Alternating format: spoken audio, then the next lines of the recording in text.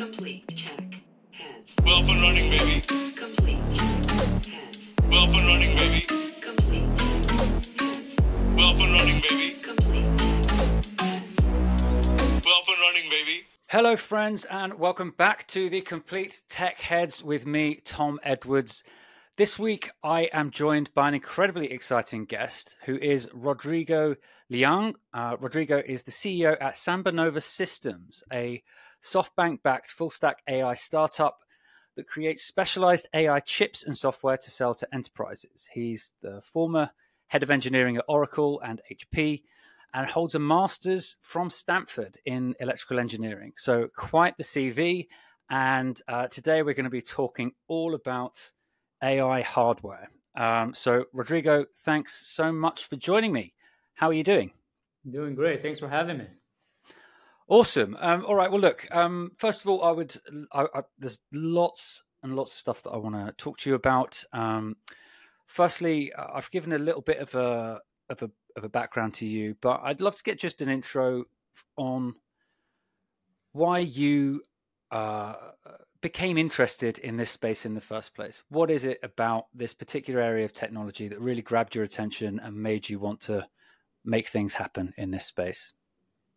So I've been in enterprise computing for nearly 30 years now, high performance computing. If you think about the space of high performance computing where people are solving the hardest problems, technical problems when it comes to businesses, large scale applications, science, medicine, some of the hardest problems that we've tackled.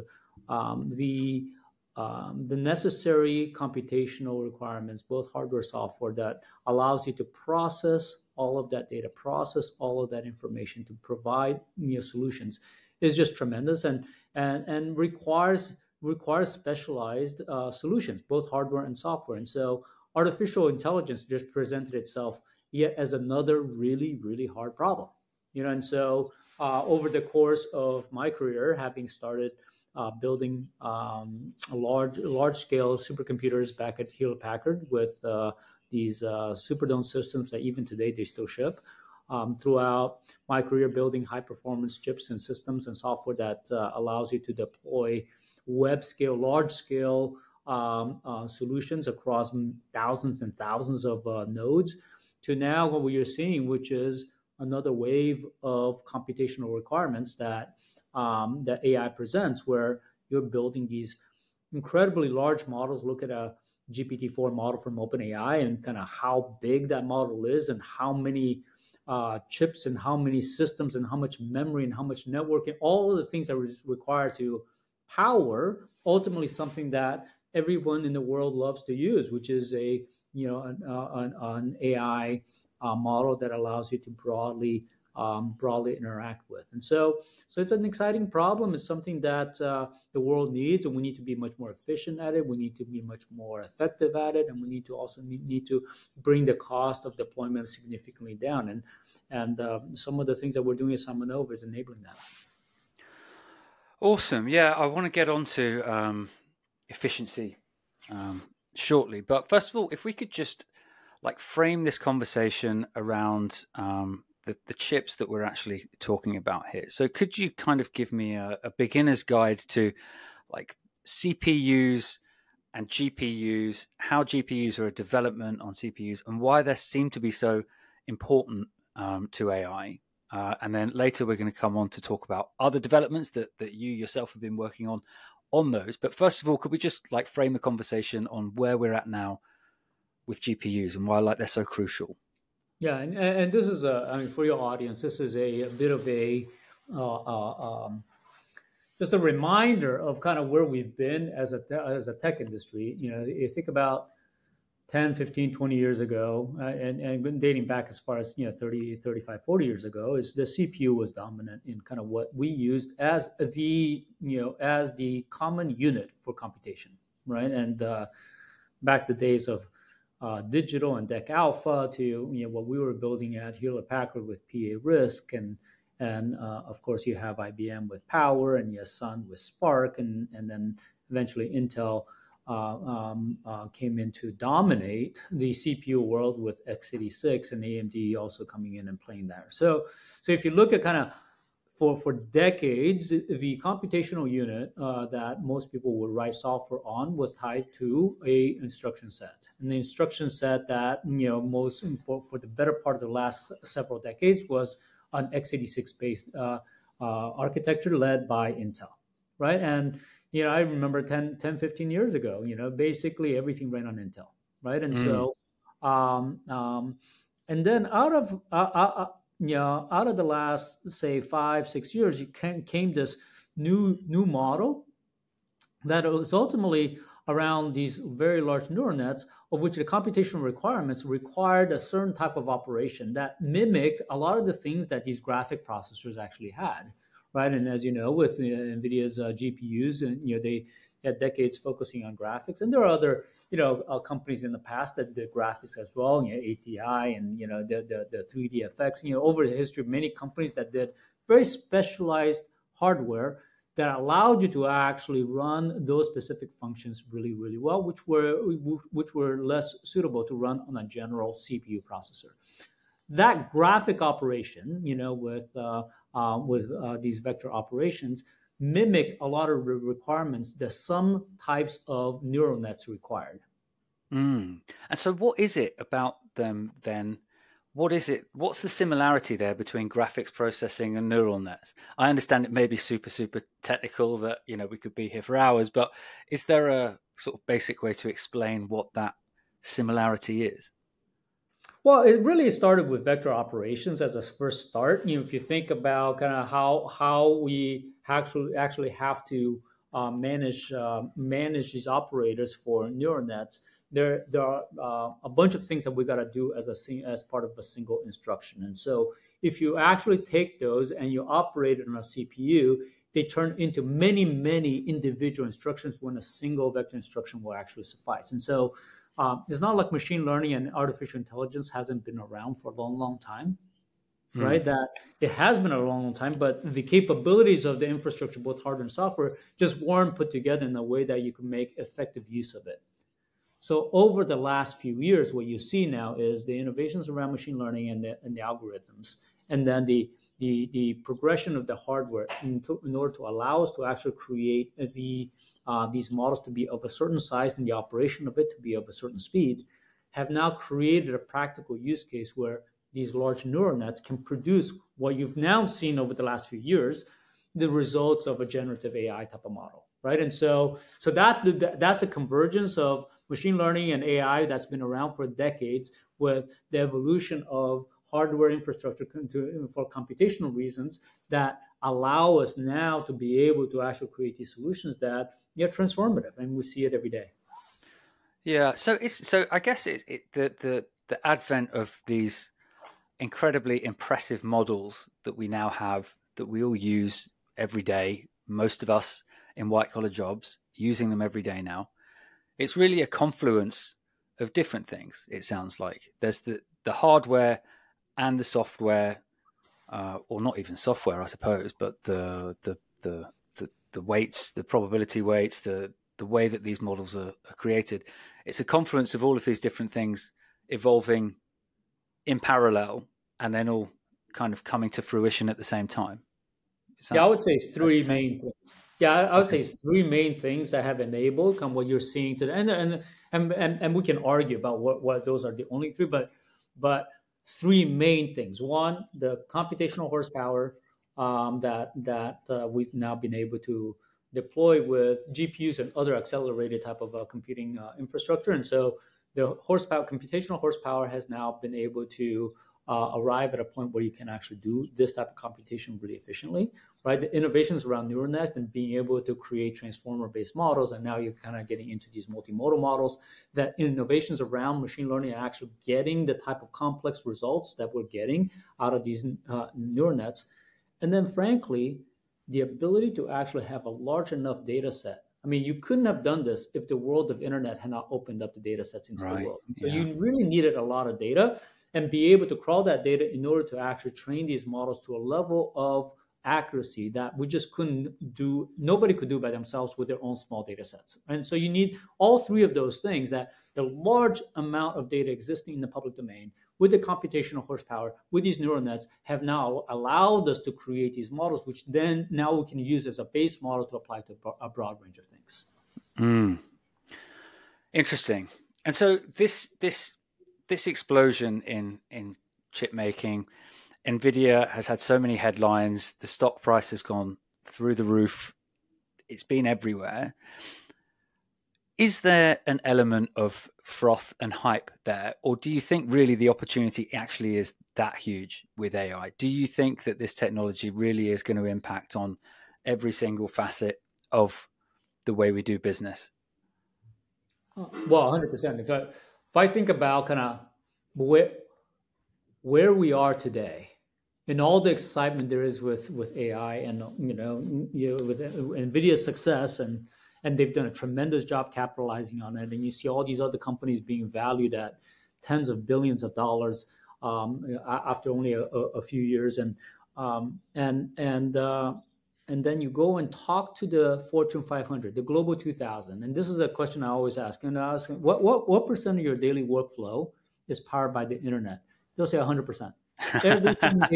Everything they do, right, is centered around internet and being internet powered. What percent of your workflow is AI powered? Less than 5%, maybe 2%. And so if your average company is in 2%, right, on a technology that we expect to have at least the same, if not bigger, impact on the internet, and you know that every company is powered at 100% on the internet, all of this, energy, hype, valuation, all the things that we talk about with AI today, it's still early days, because as you know, right, enterprises, the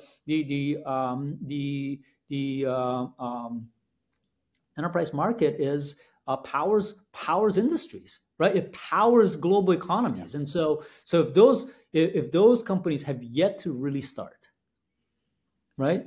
They've started kicking the tires, trying different things. Most people have tried some things on OpenAI, kicked the tires, and done some experiments. But what percent of your daily business mission critical workflow actually runs on AI? Low single digit percent. Yeah. Right. And the expectation here is going to be at least as pervasive, if not more, than the internet. And that's the amount of gap that we have yet to go as the technology matures. Yeah. Yeah. So on that, then, I for what it's worth, I think you're right. I think I can see it. I can see AI technology being involved in pretty much everything I do on a day-to-day basis. So your idea, or it seems to me like SambaNova's idea on this, is that enterprises should be investing in AI from all the way across the stack. So I've been building, on the GPT-4 API. Colleagues of mine have. Lots of people I know in different businesses are building products on the OpenAI's API. So for anyone who doesn't know what that means, it's just a way of using somebody else's large language model via application programming interface. I don't think that's what you are. So from reading your website, what you're essentially saying is that enterprises should be investing in building their own AIs from the ground up. Is that right? Well, our view of it is that AI is going to stratify. There will be a bunch of use cases where you can use public models.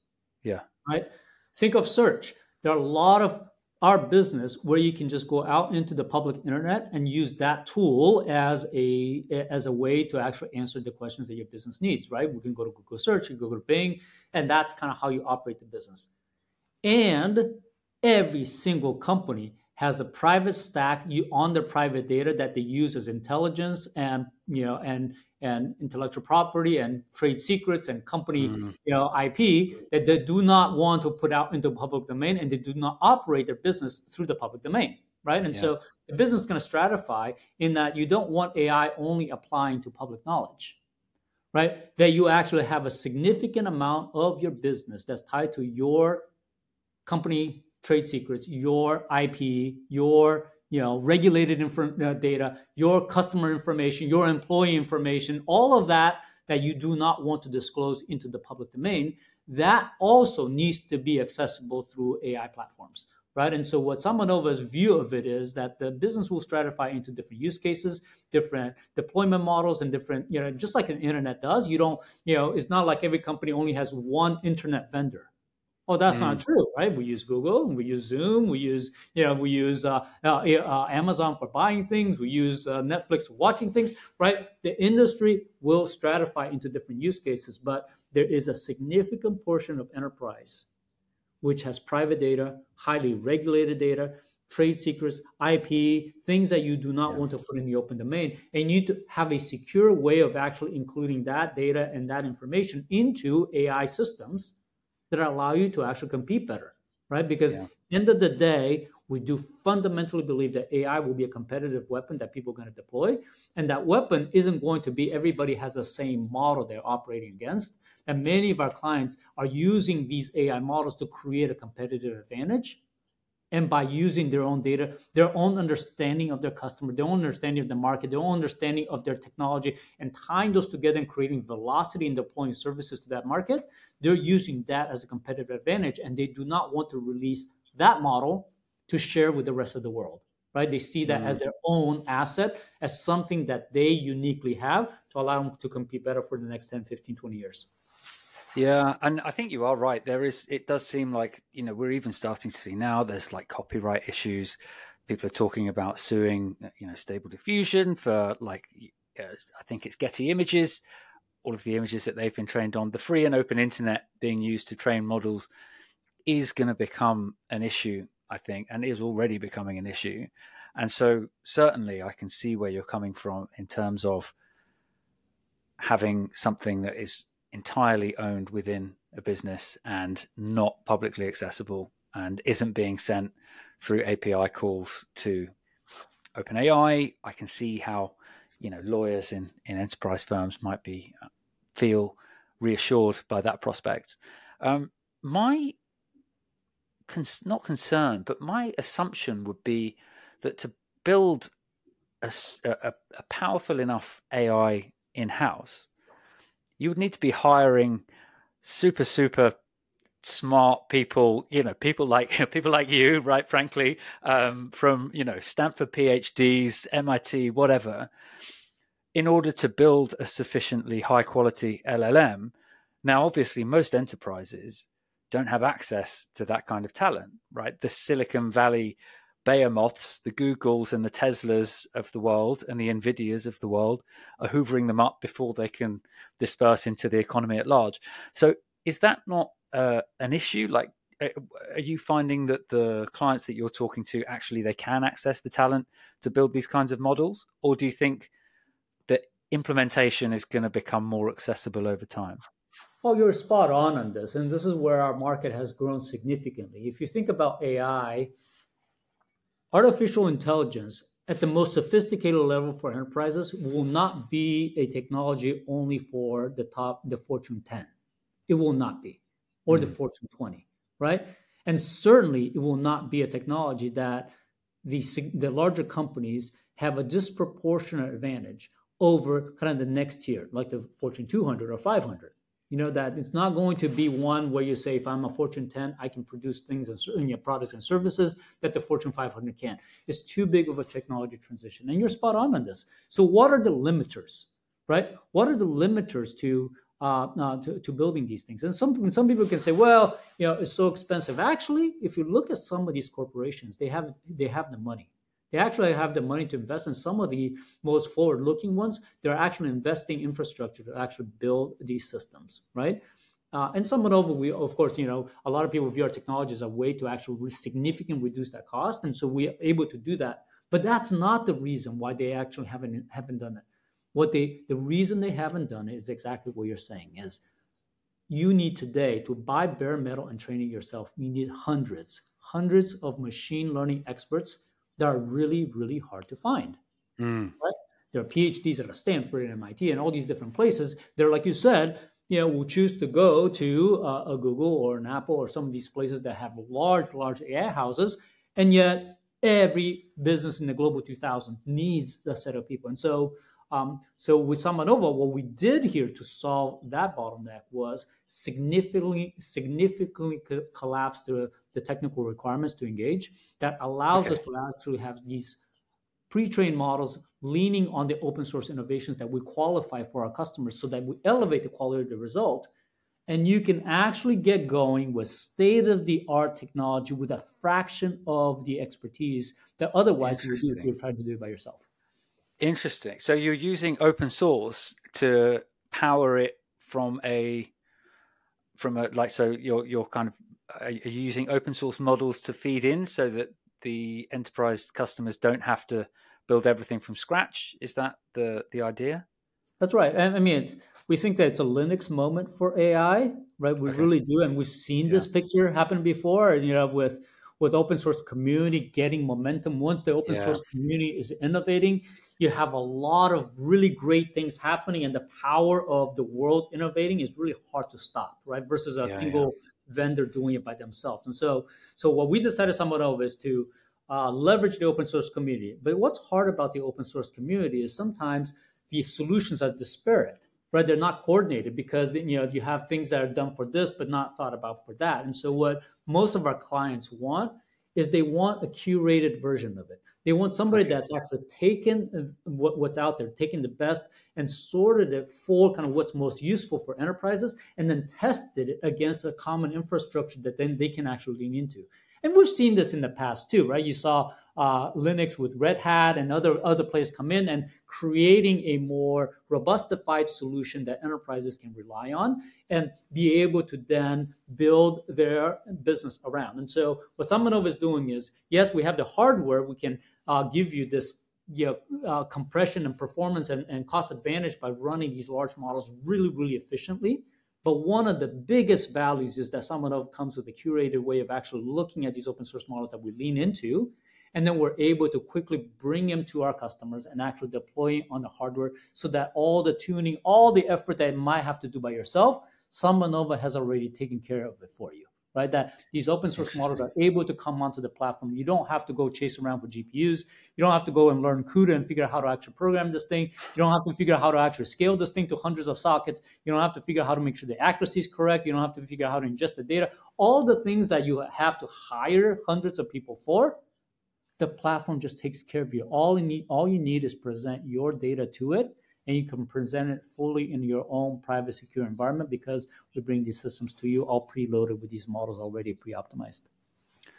Interesting. I mean, it sounds you're selling it well, but yeah, it sounds great. So, and look, I totally agree with you on the open source question. I had a VC called Joseph Jacks on the show, who invests only in commercial open source, and he was telling me about the open source. He actually calls it open weights, not open source. He says there's no source code; it's just weights, so we should call it open weights. I sort of move between, but he was very excited about the open weights community and really doesn't believe that it's actually very far behind the frontier models. He thinks that actually because you have this bigger community, it's actually a more interesting and dynamic space. Do you think the open source community is very close to the frontier of AI? I mean, I presume you must do. You must have a lot of faith in open source in general to be building it into your kind of business model, right? Yeah, well, I think what you're going to see is that the open source community, a year ago, you could say open source community, the accuracy is not as good. And today, if you actually just go through there are dozens of models that either have been pre-trained by people or fine-tuned from, say, something like Llama or Mistral, right, where people have taken models and actually have fine-tuned them for very specific tasks or specific languages or specific functions that people care about, that they can show that it's better than GPT-4, right? At a fraction of the size of the model. And so that's just numerically true, right? That for certain things that you want to do, there are already many, many, many open source models that outperform these large monolithic models. Now, the question is, what are all the things that people want? And there's thousands and thousands of them out there. Like, what do I need, and how do I make sure that it's the right one? And that's where somebody like SambaNova is actually helpful. That we can come in and we're purely an enterprise supplier. We focus on enterprise use cases, and so we can come in and allow our clients to leverage our knowledge, our expertise, all of the PhDs that we've hired to actually decide, well, which one of these models do we really think has actually got legs, right? Which of these actually provide the best result? And then we help our customers take those on the platform. We optimize it on the platform, so it's all pre-tuned on it. And so when the platform shows up, all it's got to do is read the private data, and you've got a fine-tuned version of that model for yourself. Right. And so that's kind of the unlocking of it that we've done. Now you don't no longer need to understand what's the difference between Mistral versus Llama 2. You don't need to understand, do I need 8K sequence or 32K sequence? You don't need to understand if this is the right checkpoint. That, does it align to this? Does it align to that? You don't need to figure out, do I need 8 sockets or 16 sockets? Do I need to tune it for this, tune it for that? We take care of all of that, right? That all you need to do is present the PDFs, present the docs, present the data that you have, and the model just fine-tunes, and now you have your own version of a fine-tuned model that understands your business better than anything else in the open domain. Okay, so we talked about CPUs and GPUs. Tell me about RDUs. What's an RDU, and how is it different from other types of chip that are relevant in this space? So RDU stands for Reconfigurable Data Flow Unit. Okay, and in the construct of how SambaNova builds this is actually agnostic to anything that your listeners or any developer might care about, right? Because it reads standard PyTorch, right? We can take thousands of models that sit out on Hugging Face, we can download them, and they all run, right? And so the beauty of artificial intelligence and machine learning today is we have abstraction layers in TensorFlow and PyTorch. That is what everyone's building these models around. And then all of the different players can just take those and run them on their platform without having to create these bespoke flows that people have to learn. At SambaNova, we don't do any of that. We take standard models, standard interfaces, plug it in, and just runs, right? And so, so with the reconfigurable data flow, what it is ultimately the architecture that we have inside our platform that allows us to actually get these significant gains. And people ask me, why can't you compact these models that otherwise will run 10 times larger? Why can't you compact all of it into such a small footprint? Is because of the data flow architecture and the way the hardware architecture is actually created. And so if you look at these models, basically it's a data flow in our, machine learning models, they're basically data flow by nature.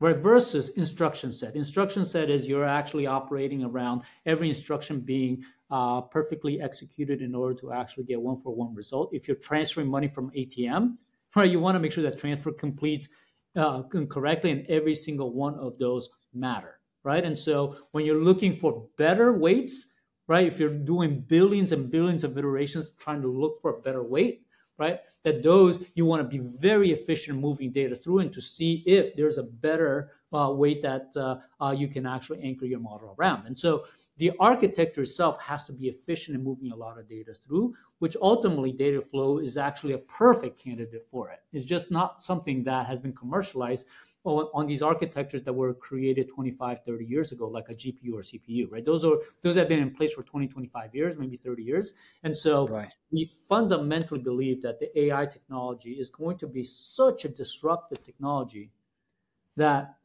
it's unlikely that no new hardware architecture is necessary in order for us to actually get the maximum efficiency, right? And so that's why we scoured through all the different ways to do this and landed on the best way to do this, because we aren't tied to legacy. We aren't tied to old ways that we got to do this. And so when we started the company 6 years ago, we focused on what's the most efficient way to tackle this new workload, and data flow is the way to do it.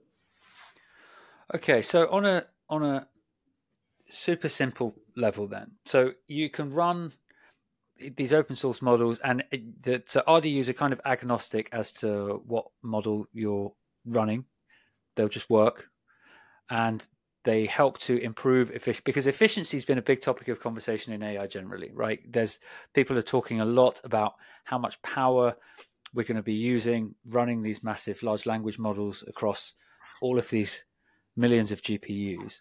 So driving efficiency seems like an important question in AI. So what kind of efficiency gains are you creating with these? Well, the first thing you got to see is that these models are running incredibly inefficient. Most of your audience may be thinking, well, people are training these models. That's a big part of kind of where power goes when it comes to AI.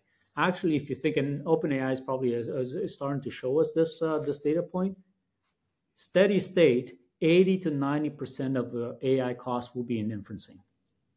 Okay, interesting. Really? Okay, Wow. 80 to 90% of an enterprise cost in AI will be in supporting these models in production, right? Okay, Because these models have to interesting. be live. They have, Yeah, SLA requirements. Customers are engaging with it. You have to keep it, active so that your response time is fast. All of those things, and this is kind of the challenge of running these models in production. That they're not very efficient because these models have to stay live and keep context of what you're Mm. talking to the user about. Yeah, And yet, yeah. you and I, right? You and I, we don't type that fast. We can only type this fast, and then when we get the response, we're reading it. Then while we're reading, we might be interrupted by somebody talking to us, right? And Sure. the entire time that you're talking to a friend and chatting about something or checking the oven or whatever you're doing, that connection on the server side has to stay alive waiting for you. Wow. Right. And And so so that's that's where, that's the construct what we do today. I mean, it's mind yeah, blowing, but people say, well, why are we short of chips and why do we have so much power in the explosion? Why is the cost going through the roof? And why are we using it so inefficiently? Because that's the yeah. construct that you have no other choice. That's kind of what the world we live in today, that the world is incredibly inefficient. We're driving the needs for chips through the roof. We're driving the cost of chips through the roof. We're driving the power because we don't have the right construct. Right. And so, Interesting. So it's like is this a good analogy when you like leave your computer monitor on and there's a screensaver just running and it's just using power just to exist when you're not even using it. That's basically what we're doing with these insanely complicated large language models. They're just staying there waiting for you to come back the whole time. yeah, well, it's worse than that because that screensaver, let's just say that screensaver takes 3 minutes to reactivate, right? So you don't even want to turn on the screensaver. So you actually have the screen on at full blast the whole time waiting, right? Because to Wow. activate and deactivate takes many, many minutes. And we don't have that level of patience. And so we think we're going to be away for only 30 seconds. And so we don't want to activate the screensaver. And we stay. Well, it turns out then we left for, say, 45 minutes. Right. And so the screen is not in screensaver mode at all. It's actually fully active because it takes so long for you to actually switch out and come back on. Right, right. So really, it's the human attention span is part of the problem here. If we weren't so impatient, then maybe we might be able to be a bit more efficient with our GPUs. Is that what you're saying? Well, no, I think it's actually a solved problem. So we solve it in a different way, and that's why we can collapse the footprint by 10x because we're Wow, able 10x. to, yeah, 10 we can collapse the footprint by Wow, 10x because that's because impressive. it's something that the world already seen in the non-AI computing world. It's called multi-tenancy, right? Okay. It's being able to serve many different users in a secure and private way so that the same hardware is able to actually serve and have that otherwise a very long switching time to be minuscule and not noticeable. And so, I mean, you see that Okay. today. If you actually run traditional workloads in a multi-tenant way, if you think about kind of how people go on the cloud and they're not Yeah. all hogging individual pieces of hardware by themselves for a long period of time, right? They're all Mm. dynamically being managed. It's just that Yeah, the yeah. current existing infrastructure does not allow us to do that. And so we're in this world of actually having to have everybody in this window for a dedicated amount of time. Wow. What interesting. So are you the only people doing that then? Multi-tenancy. As far as I know, but again, I think proof is in the pudding. I mean, we've got deployments where people can see these major collapsing of the cost and of the infrastructure and the power because we're able to host hundreds of models on a single platform, where otherwise every model requires a separate GPU. right? And Right, so right. you're Okay, I get you. So that the fact that it's agnostic to different models really helps that multi-tenancy proposition because it doesn't matter. You don't perfect. have to have a specific GPU for a specific model. Perfect. Perfect. Okay, That's okay, exactly okay. Wow, perfect. yeah, that's great. Yeah, okay. I can see why you guys have been able to raise so much money. It's a really compelling proposition, I think. That And sounds it's really hard to interesting. do. It's hard to do. Yeah, And I people are, bet. I bet. why are you tackling the complexity of building chips? Because there's no other way to do it, right? Right. If Yeah. your hardware does not support this capability, you will forever be in a single tenant mode. Every model requires a separate chip, and those chips are really expensive, right? And Yeah. so you have to tackle what ultimately is a problem that everybody has, which is you got a lot of models coming, a lot of users using it. It's only going to explode more to the extent that you think that a lot of users already using AI. We're two orders of magnitude away from what everybody, getting everybody on it, right? And you have to find a more efficient way. And that more efficient way isn't by reducing power by 10%. That's not the Mm. more efficient way. The more efficient way is just cracking this whole thing open and let hundreds of models be shared on a single platform so that people can use it. Why do I know that that's what it is? Because that's what the industry has already proven over the last many decades, that level of efficiency works, right? Yeah. How do we Yeah. power Yeah. the clouds today? We use multi-tenancy and virtualization to actually allow us to actually get the economies of scale. And that's where we don't have an AI today. And that's what SambaNova is bringing. Right. Yeah. Because that was what AWS did, right? That was their fundamental For innovation. traditional CPUs, right? For traditional Right. CPUs is about multi-core. If you think about kind of what we did in the 90s, we went from single core chips to multi-core. But having just multi-core wasn't enough. You had to have a software layer above it to do virtualization, right? And that's companies like VMware showed up and were able to create a virtualization model that allows the users to get the look and feel of a dedicated environment when the underneath is being shared, right? Mm. And that's Mm. ultimately what you need in this, that you need every model to look like they have their own dedicated hardware, but you can't actually give them the dedicated hardware because you run into this problem. So you need to have this way of virtualizing this so that you can host hundreds of models with the latency and performance that individual models have, Mm. but without having this explosion in power, explosion in cost, and the availability problems, and all the things that you're seeing we're experiencing today, is just because we don't have the architecture in place. Interesting. Extremely interesting. I had no idea about any of this, so I'm really I'm really glad I had you on. This is great. So I'm conscious of your time, and we are running close up against it. The last thing I wanted to talk to you about is the chip manufacturing supply chain. So we could probably spend ages on this. We don't have to be here all day on it, but I just want to know, it, particularly TSMC and the the supply chain of chip manufacturing generally has been in the news a lot. People talk a lot about, the geostrategic importance of Taiwan and the idea that maybe the US is going to start building out more manufacturing. Why is it so difficult? Why is it so hard to build these things that there are only a few companies at every part of the supply chain that are even able to execute on this manufacturing process at all? Well, this goes a little into the weeds of chip design, and I've been doing chip design for 3 decades now, and so Yeah. seeing how the technology evolved. But two things I want to actually impart on your audience so they can start thinking about. But um, as you may know, when we do chip design, we're laying down transistors. We're laying down tracks, right? Think of them as little rectangles that we lay down, like Lego blocks that you might build, very, very sophisticated Lego blocks, right? But imagine these structures that we're etching into the semiconductor. Okay, we're etching using lasers to actually etch the design into these wafers, these semiconductor wafers. Except the dimension of each of the design is smaller than the wavelength of light. Wow, Okay, really? let's take a minute and just think about the fact that you're etching these design. It's a paintbrush. You're doing fine writing with paintbrush, except the brush is 4 to 6 times, 8 times wider than the design that you're trying to paint. Wow. Right? So you're doing it with lasers, but it's smaller than the wavelength of light.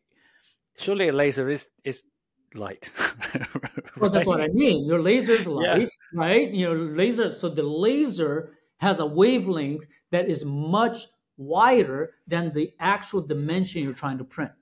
Wow. God, this is it's Okay, so alchemy. now you're So entering. how do you how is that possible?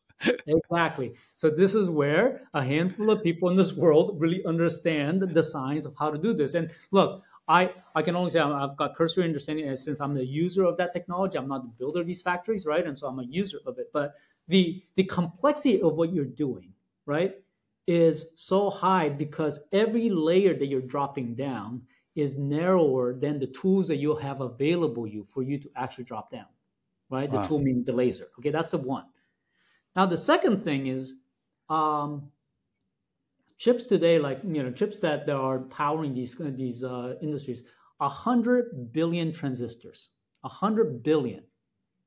Okay, and so think of them as components or individual items that you have to put together in constructing a house. I would argue that if you take an average 5 bedroom house that you construct from the beginning, they're not a billion. There's not a billion components you have to orchestrate, install, screw. Yeah, If you yeah, think about a house, when you're building a house, it's yeah, thousands of components, yeah, but nowhere close to a million. Nowhere close to a million.